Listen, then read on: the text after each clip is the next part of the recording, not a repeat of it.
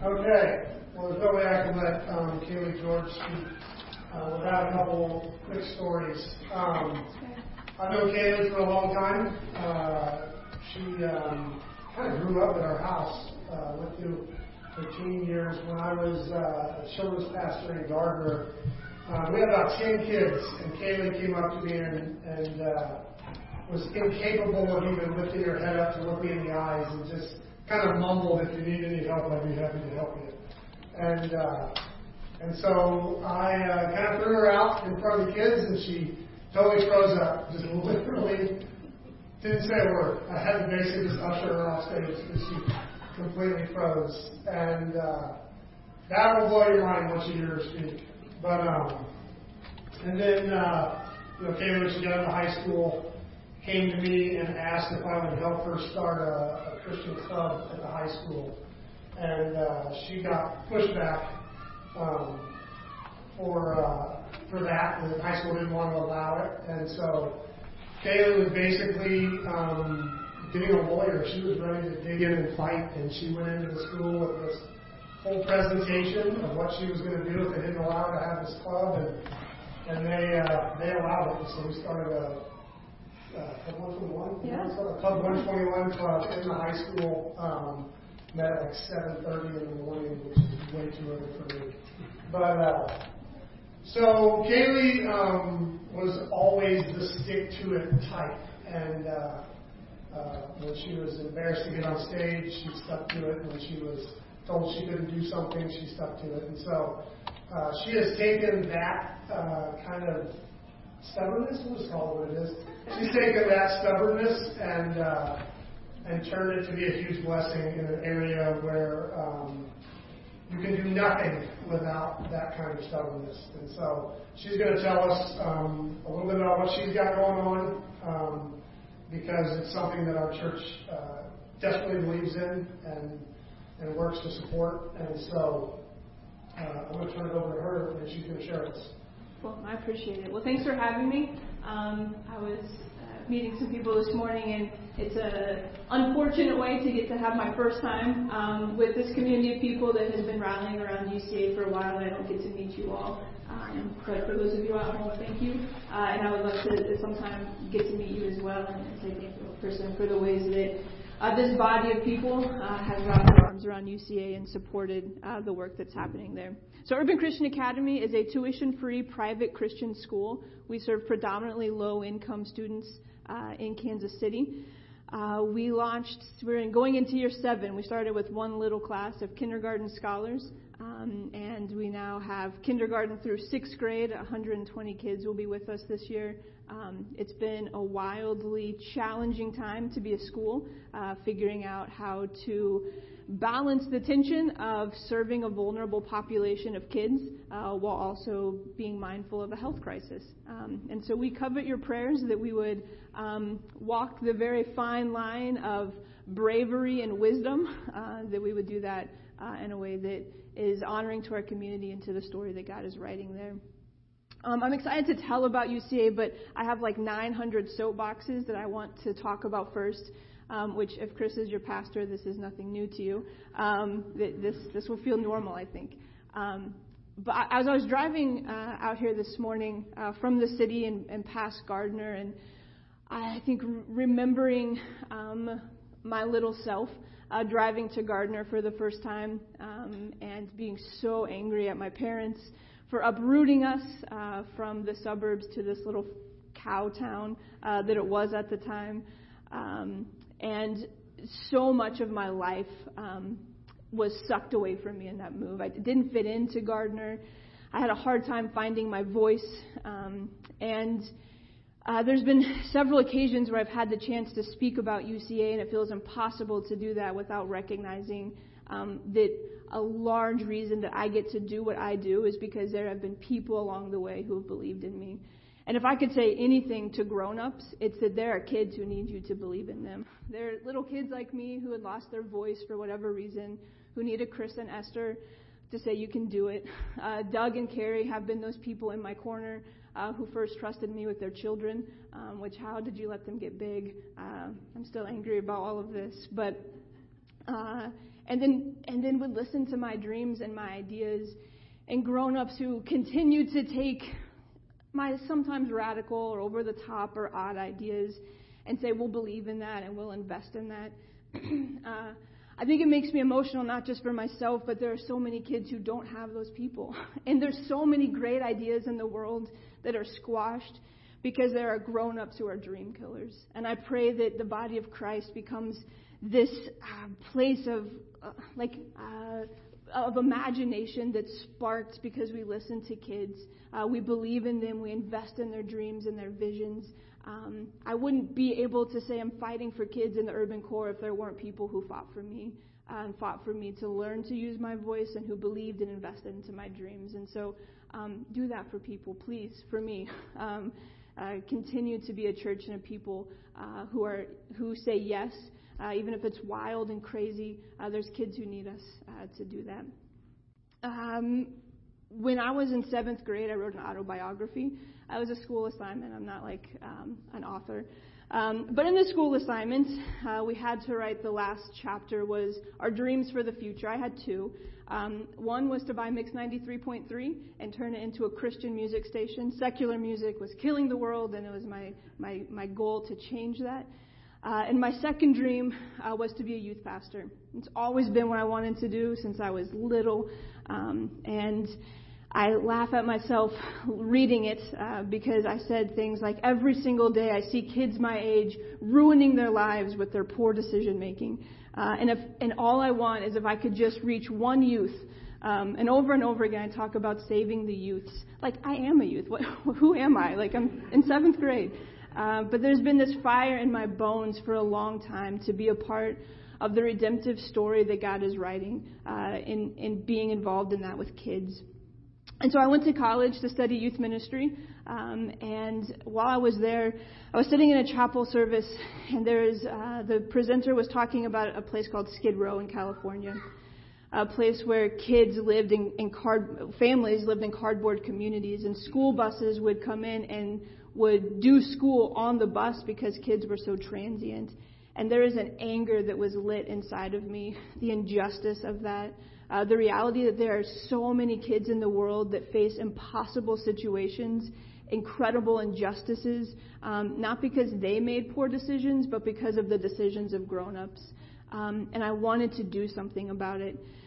And so I thought, okay, I'll go and I'll get my youth pastor position somewhere, and we'll take mission trips to the city. And God did not let my heart be satisfied with that answer. And continued to put this burden inside of me that there was something I needed to physically do in the city. And so I decided that I would join an internship program at City Union Mission. I moved into the shelter when I was 20 years old. If you heard Chris's story about my timidness, that's pretty consistent in my life. I'm afraid of animals, puppies, kittens, everything. Like, fear is something that comes really easy for me. And so that it made perfect sense to me to move into a homeless shelter by myself is only God's movement in my life. And I moved in really convinced that in my 10-week internship that I could eradicate the city of homelessness, that there would be no more need for homeless shelters because I had solved the problem. And God in His graciousness allowed me to learn from people who I thought were very different than me. He showed me His goodness in ways that I had never seen before. People were rescuing broken parts of my heart, and I thought I was there to rescue them. And I'm profoundly grateful for that experience and for the ways that it captured my heart and the ways that I fell in love with the people and the rhythm of the city. And so I stuck around. I worked the next 5.5 years in the shelter. And while I was there, my eyes were open to the reality that there is a really huge issue when it came to academics. That kids were never, ever, ever going to break the cycle of poverty if we didn't give them a way out. If they can't pursue college and career, they'll continue to be in low-paying jobs. They'll continue to be stuck in the same cyclical cycles that have been happening for generations. And so, again, this fire was lit inside of my bones. Hey, somebody's got to do something about that moment. I think over and over again, it's been anger that has driven me to make the next step. I used to be so afraid of my own anger. I used to think that anger was a bad thing, and I've learned that anger is one of the greatest gifts that God has given us. When I'm angry, I have more strength and power than I ever thought I could have. My vocabulary increases dramatically. There's so much energy that happens around my anger. And for lots of years, that anger was funneled and it left behind me a wake of destruction and pain and hurt and ache. I've watched anger do that in so many other spaces. And I'm challenged by Jesus' anger and his response to it. In Mark 3, he's trapped in this impossible situation with a man with a shriveled up hand who's asking for healing, but it's on the Sabbath, and so the Pharisees kind of have him pitted. Do you do what's right in caring for someone or what's right by the law? And it says that Jesus looked at them in anger and healed the man. And I pray, again, for our communities that we become a place where our anger is used to leave behind us a wake of hope and redemption and healing, that energy and that wildness that comes from our anger, that unstoppable force that follows us when we're mad, that we would find the things that break God's heart and that we would wholeheartedly say yes to throwing our anger towards things that matter. And I think things that matter can be such a people think, I need to move to the city then, or I need to do this thing, or I need to do what that person's angry about. And there are so many things to be mad about. I met this incredible farmer the other day who is angry about the way the land is being overproduced and overharvested, and he is fighting, throwing his whole life into the salvation of the land and sustainable farming. I have no desire to do that, but I'm grateful that there's someone who's angry about the earth. I see people who are angry about the mistreatment of animals. I don't want to do that. I'm scared of that. But I'm glad there are people who want to throw their anger into that. There are people who see the corporate world as a place of corruption and want to bring light, and they've thrown their life into doing something about it. And that's not my thing, but I'm grateful that there's people who are doing that. And so I'm so passionate about helping people understand what they're angry about and how they can throw their life into it. Throwing my life into something for me, again, looked like education reform. The moment it came to a head was there was a girl named Jasmine. She had moved into my house. She was 17, was in an abusive situation at home. Foster care wasn't a great solution because she was just going to age out almost immediately. And so I had the most uncomfortable conversation of my life up to that point and talked to her mom about the ways that she wasn't able to take care of her, and she moved in with me. And that first night we sat down to do her homework. I was intimidated. Jasmine is a driven, passionate human being. She wanted desperately to be the first person in her family to graduate from high school, and she was very committed to doing that. She had tested into some honors courses. She was in an AP English class, and I thought to sit down and help her with her homework, I'm going to look real silly.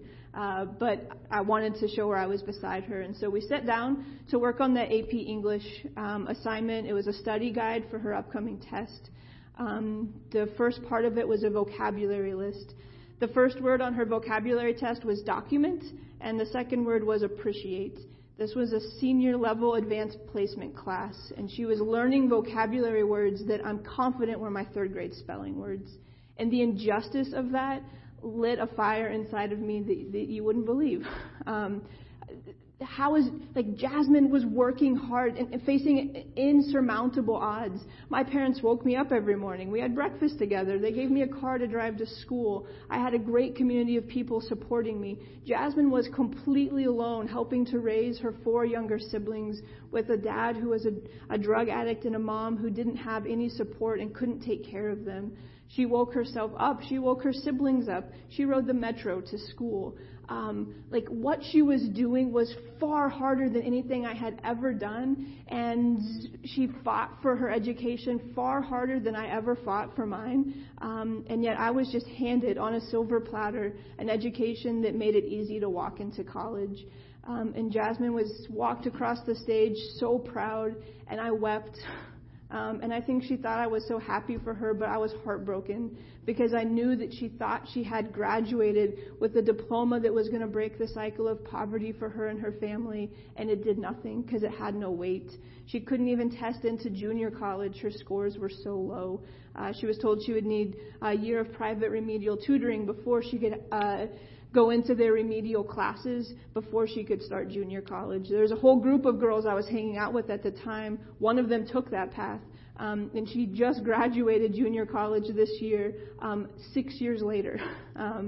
It's that dismal that she worked full time at junior college for 6 years just to graduate with a 2-year diploma because she was so far behind. And so I think for me, the question becomes, why does a school like Urban Christian Academy have to exist? And there's different ways that people answer that question. And there are people who say, well, of course, in the urban core, the families there don't care about education. They, are financially illiterate. They have these vices that hold them into these cycles of poverty. And so, those poor kids are victims to their parents. But I would propose that maybe there's something else happening, that there are systemic issues that are keeping entire communities of people oppressed in a cyclical cycle of poverty. There's a map, I think that I shared, that shows the demographics of Kansas City. And it's maybe one more. There we go. It might be hard to see, but the orange dots are dots that represent people that have the same skin color as me, so white Caucasian individuals. The green dots represent people who are African American, that have black skin. And our city is so divided. We're considered one of the most hyper-segregated cities in Kansas City is considered one of the most hyper-segregated cities in the country. Case study after case study after case study is done on why our city looks like this. In Kansas City, really the idea of having covenant communities, of having defined places where different types of people live, it was birthed right here where we live. The Country Club Plaza was a great experiment in figuring out if we could keep people who weren't white out of white neighborhoods. And this happened through things like redlining, so creating neighborhoods where you couldn't get a house, you couldn't get a loan if you had black skin. It happened through things like blockbusting, where people would go through and scare community members to move out of a neighborhood over the threat that someone with black skin might become their neighbor. And this wasn't a long time ago that this happened. This wasn't hundreds of years. There are people alive who know this story very well. When you look at this map, when Kansas City integrated when desegregation happened in schools, nobody had to integrate because our city was already so divided based on geographic boundaries of where certain people lived. And so we could say, hey, we are moving towards integration, but the truth is we just drew boundary lines around school districts to make sure that white kids didn't have to go to school with black kids, to make sure that white families could live in neighborhoods that didn't have black families a part of them. We look at things like the New Deal that gets celebrated because we come off of the Depression and we look towards home ownership as a way that can build equity and give families a chance to kind of get their feet back under them. The problem was you could only get a loan through the Federal Housing Authority if you were white. It's like recent history continues to promote this notion that if you have black skin, you don't have access to the same things. And what a map that looks like this and housing and loan policies that are based off of these geographic lines and education systems that are based off of these geographic lines, what it ends up doing is creating the second map that shows the income inequality. There we go, yeah. So the bigger the dot is, the bigger the income difference is based on baseline. And so the blue dots represent an income that's above the median average, and the red dots represent an income that's below the median average. And you can see very distinctly that our racial boundaries in Kansas City directly are tied to our income inequality in Kansas City. I could show another map that looks exactly like this, but it talks about education inequality. Our city has been set up to keep certain people groups oppressed in certain spaces. And one little school is not going to fix that. Which brings me to my next soapbox, which is maybe the first graph that I showed. Perfect. I think in this really challenging time as a country and a community, I have wept over having no idea how to lead courageously. And I've looked to the prophets as maybe a way that I could dig my feet into wisdom that could help me lead. And I think what I've learned most predominantly is I think I wanted to read the prophets so that I could get a glimpse of their prophetic imagination, so I could have the courage to dream big and to reimagine the way the world could be. But if you've taken a look at the prophets, they don't start there, which is probably why people don't read the prophets very often. Because you look at Isaiah, 60% of the book is calling out with gut-wrenching particularities the old order, the way things used to be, the heartache of their sin. And Isaiah is not saying things like, hey, you guys used to be kind of bad. But he's like with details, with names and dates and places, and details calling out what was and what is broken. He doesn't pull punches.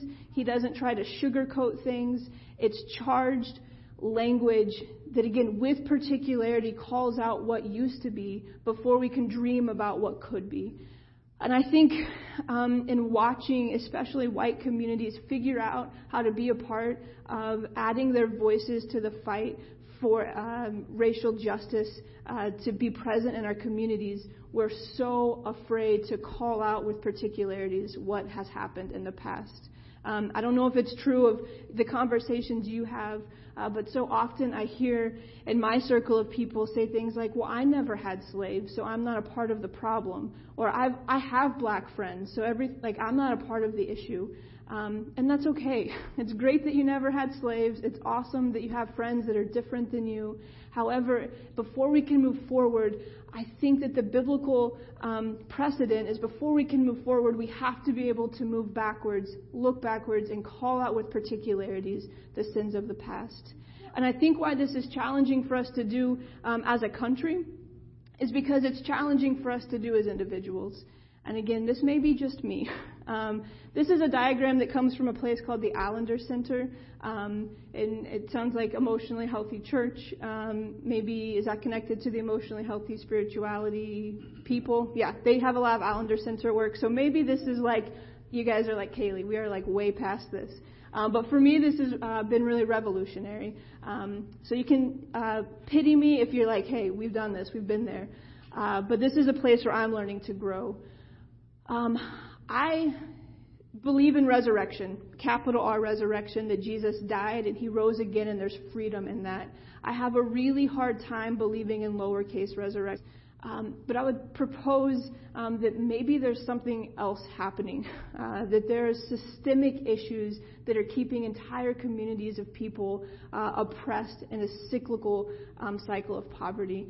There's a map, I think that I shared, that shows the demographics of Kansas City. And it's a super, maybe one more. There we go. It might be hard to see, but the orange dots are dots that represent people that have the same skin color as me, so white, Caucasian individuals. The green dots represent people who are African American, that have black skin. And our city is so divided. We're considered one of the most hyper-segregated cities in Kansas City is considered one of the most hyper-segregated cities in the country. Case study after case study after case study is done on why our city looks like this. In Kansas City, really the idea of having covenant communities, of having defined places where different types of people live, it was birthed right here where we live. The Country Club Plaza was a great experiment in figuring out if we could keep people who weren't white out of white neighborhoods. And this happened through things like redlining, so creating neighborhoods where you couldn't get a house, you couldn't get a loan if you had black skin. It happened through things like blockbusting, where people would go through and scare community members to move out of a neighborhood over the threat that someone with black skin might become their neighbor. And this wasn't a long time ago that this happened. This wasn't hundreds of years. There are people alive who know this story very well. When you look at this map, when Kansas City integrated when desegregation happened in schools, nobody had to integrate because our city was already so divided based on geographic boundaries of where certain people lived. And so we could say, hey, we are moving towards integration, but the truth is we just drew boundary lines around school districts to make sure that white kids didn't have to go to school with black kids, to make sure that white families could live in neighborhoods that didn't have black families a part of them. We look at things like the New Deal that gets celebrated because we come off of the Depression and we look towards home ownership as a way that can build equity and give families a chance to kind of get their feet back under them. The problem was you could only get a loan through the Federal Housing Authority if you were white. It's like recent history continues to promote this notion that if you have black skin, you don't have access to the same things. And what a map that looks like this and housing and loan policies that are based off of these geographic lines and education systems that are based off of these geographic lines, what it ends up doing is creating the second map that shows the income inequality. There we go, yeah. So the bigger the dot is, the bigger the income difference is based on baseline. And so the blue dots represent an income that's above the median average, and the red dots represent an income that's below the median average. And you can see very distinctly that our racial boundaries in Kansas City directly are tied to our income inequality in Kansas City. I could show another map that looks exactly like this, but it talks about education inequality. Our city has been set up to keep certain people groups oppressed in certain spaces. And one little school is not going to fix that. Which brings me to my next soapbox, which is maybe the first graph that I showed. Perfect. I think in this really challenging time as a country and a community, I have wept over having no idea how to lead courageously.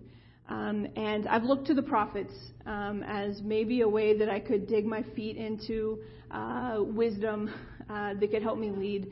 And I think what I've learned most predominantly is I think I wanted to read the prophets so that I could get a glimpse of their prophetic imagination, so I could have the courage to dream big and to reimagine the way the world could be. But if you've taken a look at the prophets, they don't start there, which is probably why people don't read the prophets very often. Because you look at Isaiah, 60% of the book is calling out with gut-wrenching particularities the old order, the way things used to be, the heartache of their sin. And Isaiah is not saying things like, hey, you guys used to be kind of bad. But he's like with details, with names and dates and places, and details calling out what was and what is broken. He doesn't pull punches. He doesn't try to sugarcoat things. It's charged language that, again, with particularity calls out what used to be before we can dream about what could be.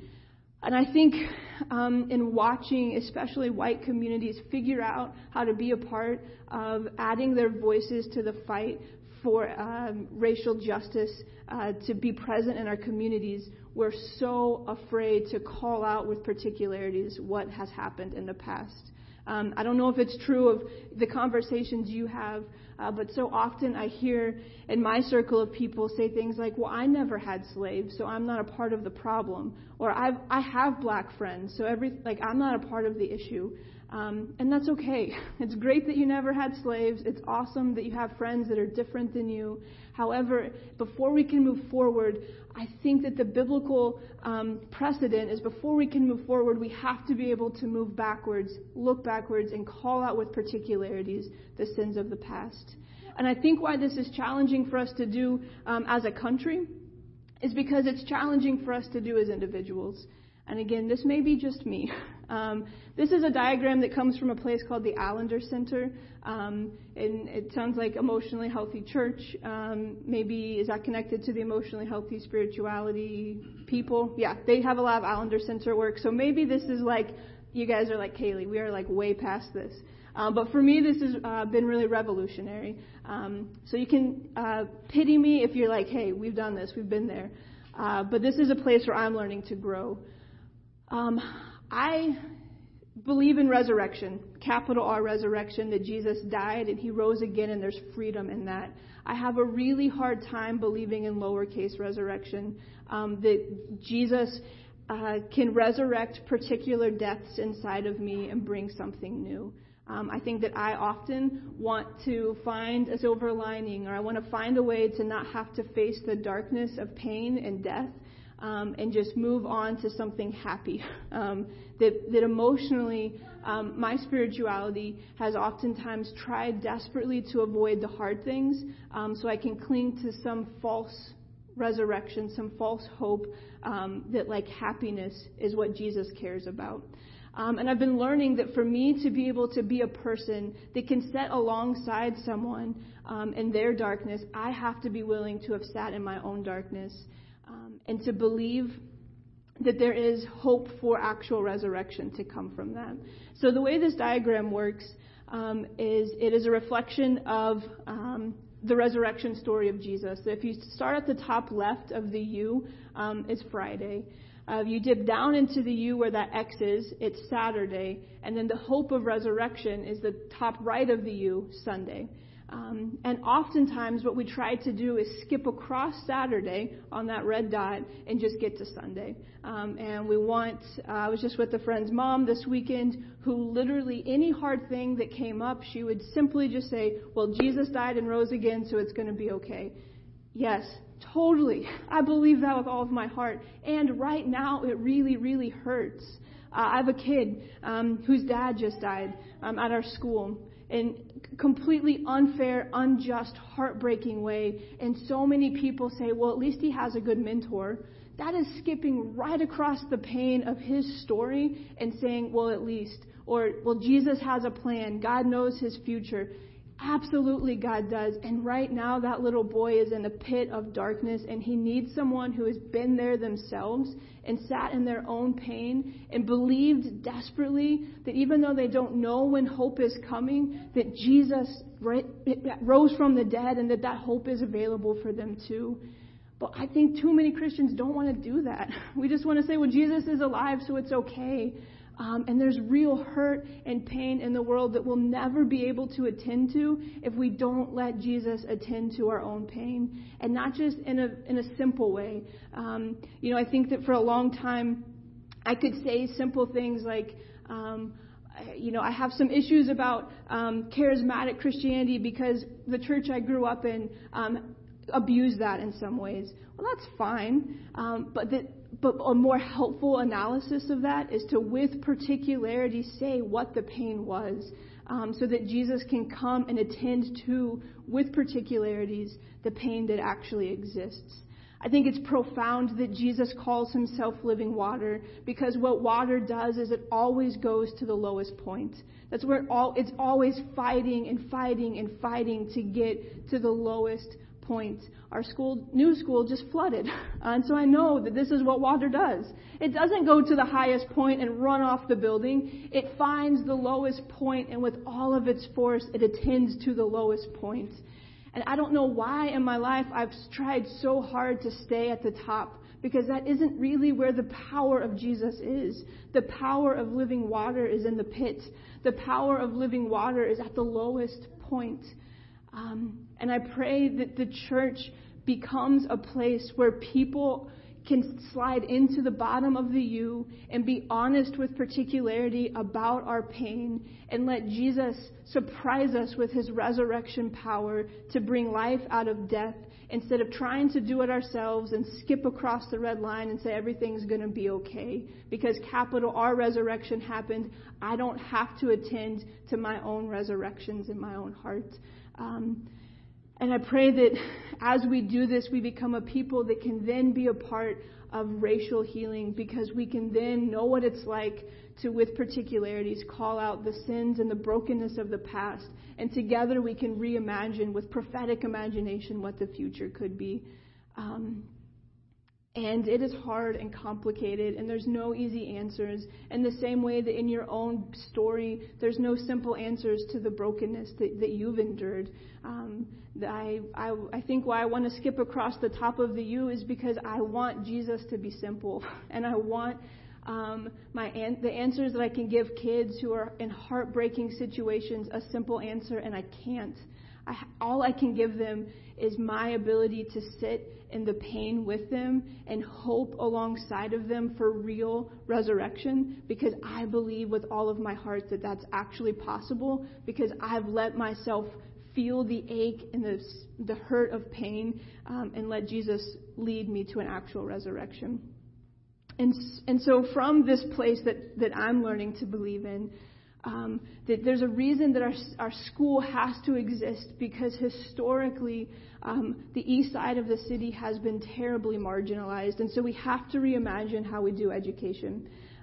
We started with just this little class of kids, and it felt kind of silly. Actually, I called Doug when I first had this idea to try to pitch him to help me put a window in my basement, and his idea was to buy a school building. So really, this is Doug's fault. It would have been a small little thing if he wouldn't have kept dreaming so big. But his exact words were that it could be creepy and probably unsustainable to have a school in your basement, which is valid, totally true. But this little dream of like, hey, we need to re-envision how we teach kids. It's not going to be enough to just come to school for a couple hours a day and send them back home into the same kind of situations. How do we break the cycle of poverty? And one of our first questions was, if kids didn't have to come to school, would they still want to? And if the answer is no, I have no desire to be at school, then it's an uphill losing battle. And so the foundation of our school is not academics, but it's trust-based relationships.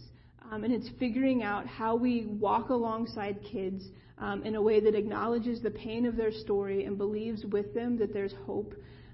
That means knowing the particularities of their stories. That means listening. That means being attuned to trauma, abuse, and neglect, and knowing ways that we can bring practices into the classroom that help realign the broken places in their own neurological development and physical development.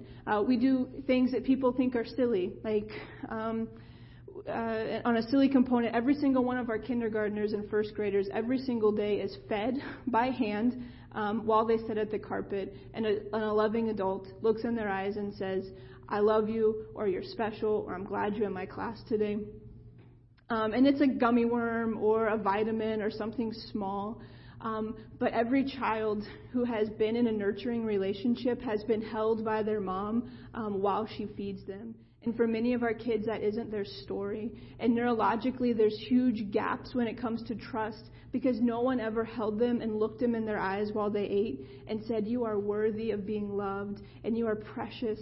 And so we get the privilege of going back, and every day, I don't get to bottle feed the kids anymore. That's long gone. But I can put a gummy worm in their mouth and look them in their eye while their need is being met and say, "You matter and you're valuable and I love you." Around food, we feed kids every 2 hours. Again, at trust-based relationships, that so many of our kids have lived in food insecure environments, that there's huge trauma and triggers around food. And so we get to go in and say, hey, when you get to school, we're going to give you food. And 2 hours later, you're going to get a snack. And 2 hours later, we're going to give you a hot meal. And 2 hours later, we're going to give you another snack. And then before you leave for school, we're going to send food home in your backpack so that you know where your next meal is coming from.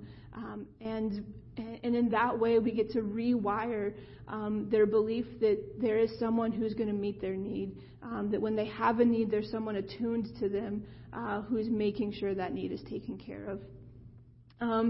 Back when we used to be together and do things in the world, we go on field trips. And that was a huge component of our school, is helping kids touch and see what they're learning about, and to learn that Kansas City is not just a place that they need to escape from, but that there's beauty and life and vibrancy and God's fingerprints all over their own community. And to get to be a voice that doesn't just help kids make it out, but that equips and inspires Indigenous leaders to stay and fight for their communities. And I would love to spend the rest of the day talking about why we do what we do and how we do it and the things that make us different. But that would take forever. And so what I do want to say is you can learn so much more about what we're up to online. Urban Christian Academy, KC.com or UCAKC.org. Hit us up, learn about our story. I have magazines that I left out in the back, and if you're at home, you can email us at info@ucakc.org or reach out to Chris or the church office, and they can send that to you as well. But that magazine will tell you more of our story and what we're about. I also brought some quotes. I think the most profound thing about being a part of this school is that God has shown me so much of His truth and His beauty through the words of kids. But one of our scholars, Amirie, she said one time that everybody is different like the rainbow. The rainbow is the most beautiful when it's all of the colors, not just all the same. And so I brought some of these quotes to pass along to you, and I hope that if you put this in your space, that can remind you about the deep work of reconciliation and what that looks like, and that you would pray for God to show you what it looks like to do your own healing work so that you can actively be a part of His healing work in other spaces, and to pray for us at UCA and the unique challenges that we're facing in this season. Again, I think I would be utterly lost if I didn't know that there's communities like the one that you're a part of that was investing in UCA. And so the last slide that I want to share with you is from an artist called Scott the Painter. If you don't follow him, I would urge you to. He does visual liturgies. And he drew this fire extinguisher and labeled it Our Tears. And I'm really confident and believe with him that the way to extinguish the insanity of a world on fire is not just through hustling harder, but by weeping together and with particularities, sitting beside each other in the pain and desperately believing for resurrection together. And so I'd love to pray for us. And again, thank you so much for the ways that you've invested into my little dream and the ways that it's impacting Kansas City. God, thanks that you bless our tears. Thanks that you're not a God who stayed in heaven and gave us a simple fix, but that you put on flesh and blood and you hurt alongside of us for our redemption. God, I pray that you would give us the courage to feel the depths of our own pain, that you would give us the strength to call out with particularities the aches inside of our own hearts, and that Holy Spirit, you would come and you would breathe resurrection into those spaces. And I pray that from that belief and that joy and that hope in a God who resurrects, that we could walk into the world and be able to cry and mourn and grieve alongside of the brokenness with the hope that you are a God who has redeemed and is restoring all things. Thanks that you let us be a part of your rescue plan. We're so grateful for that. It's in your name we pray. Amen.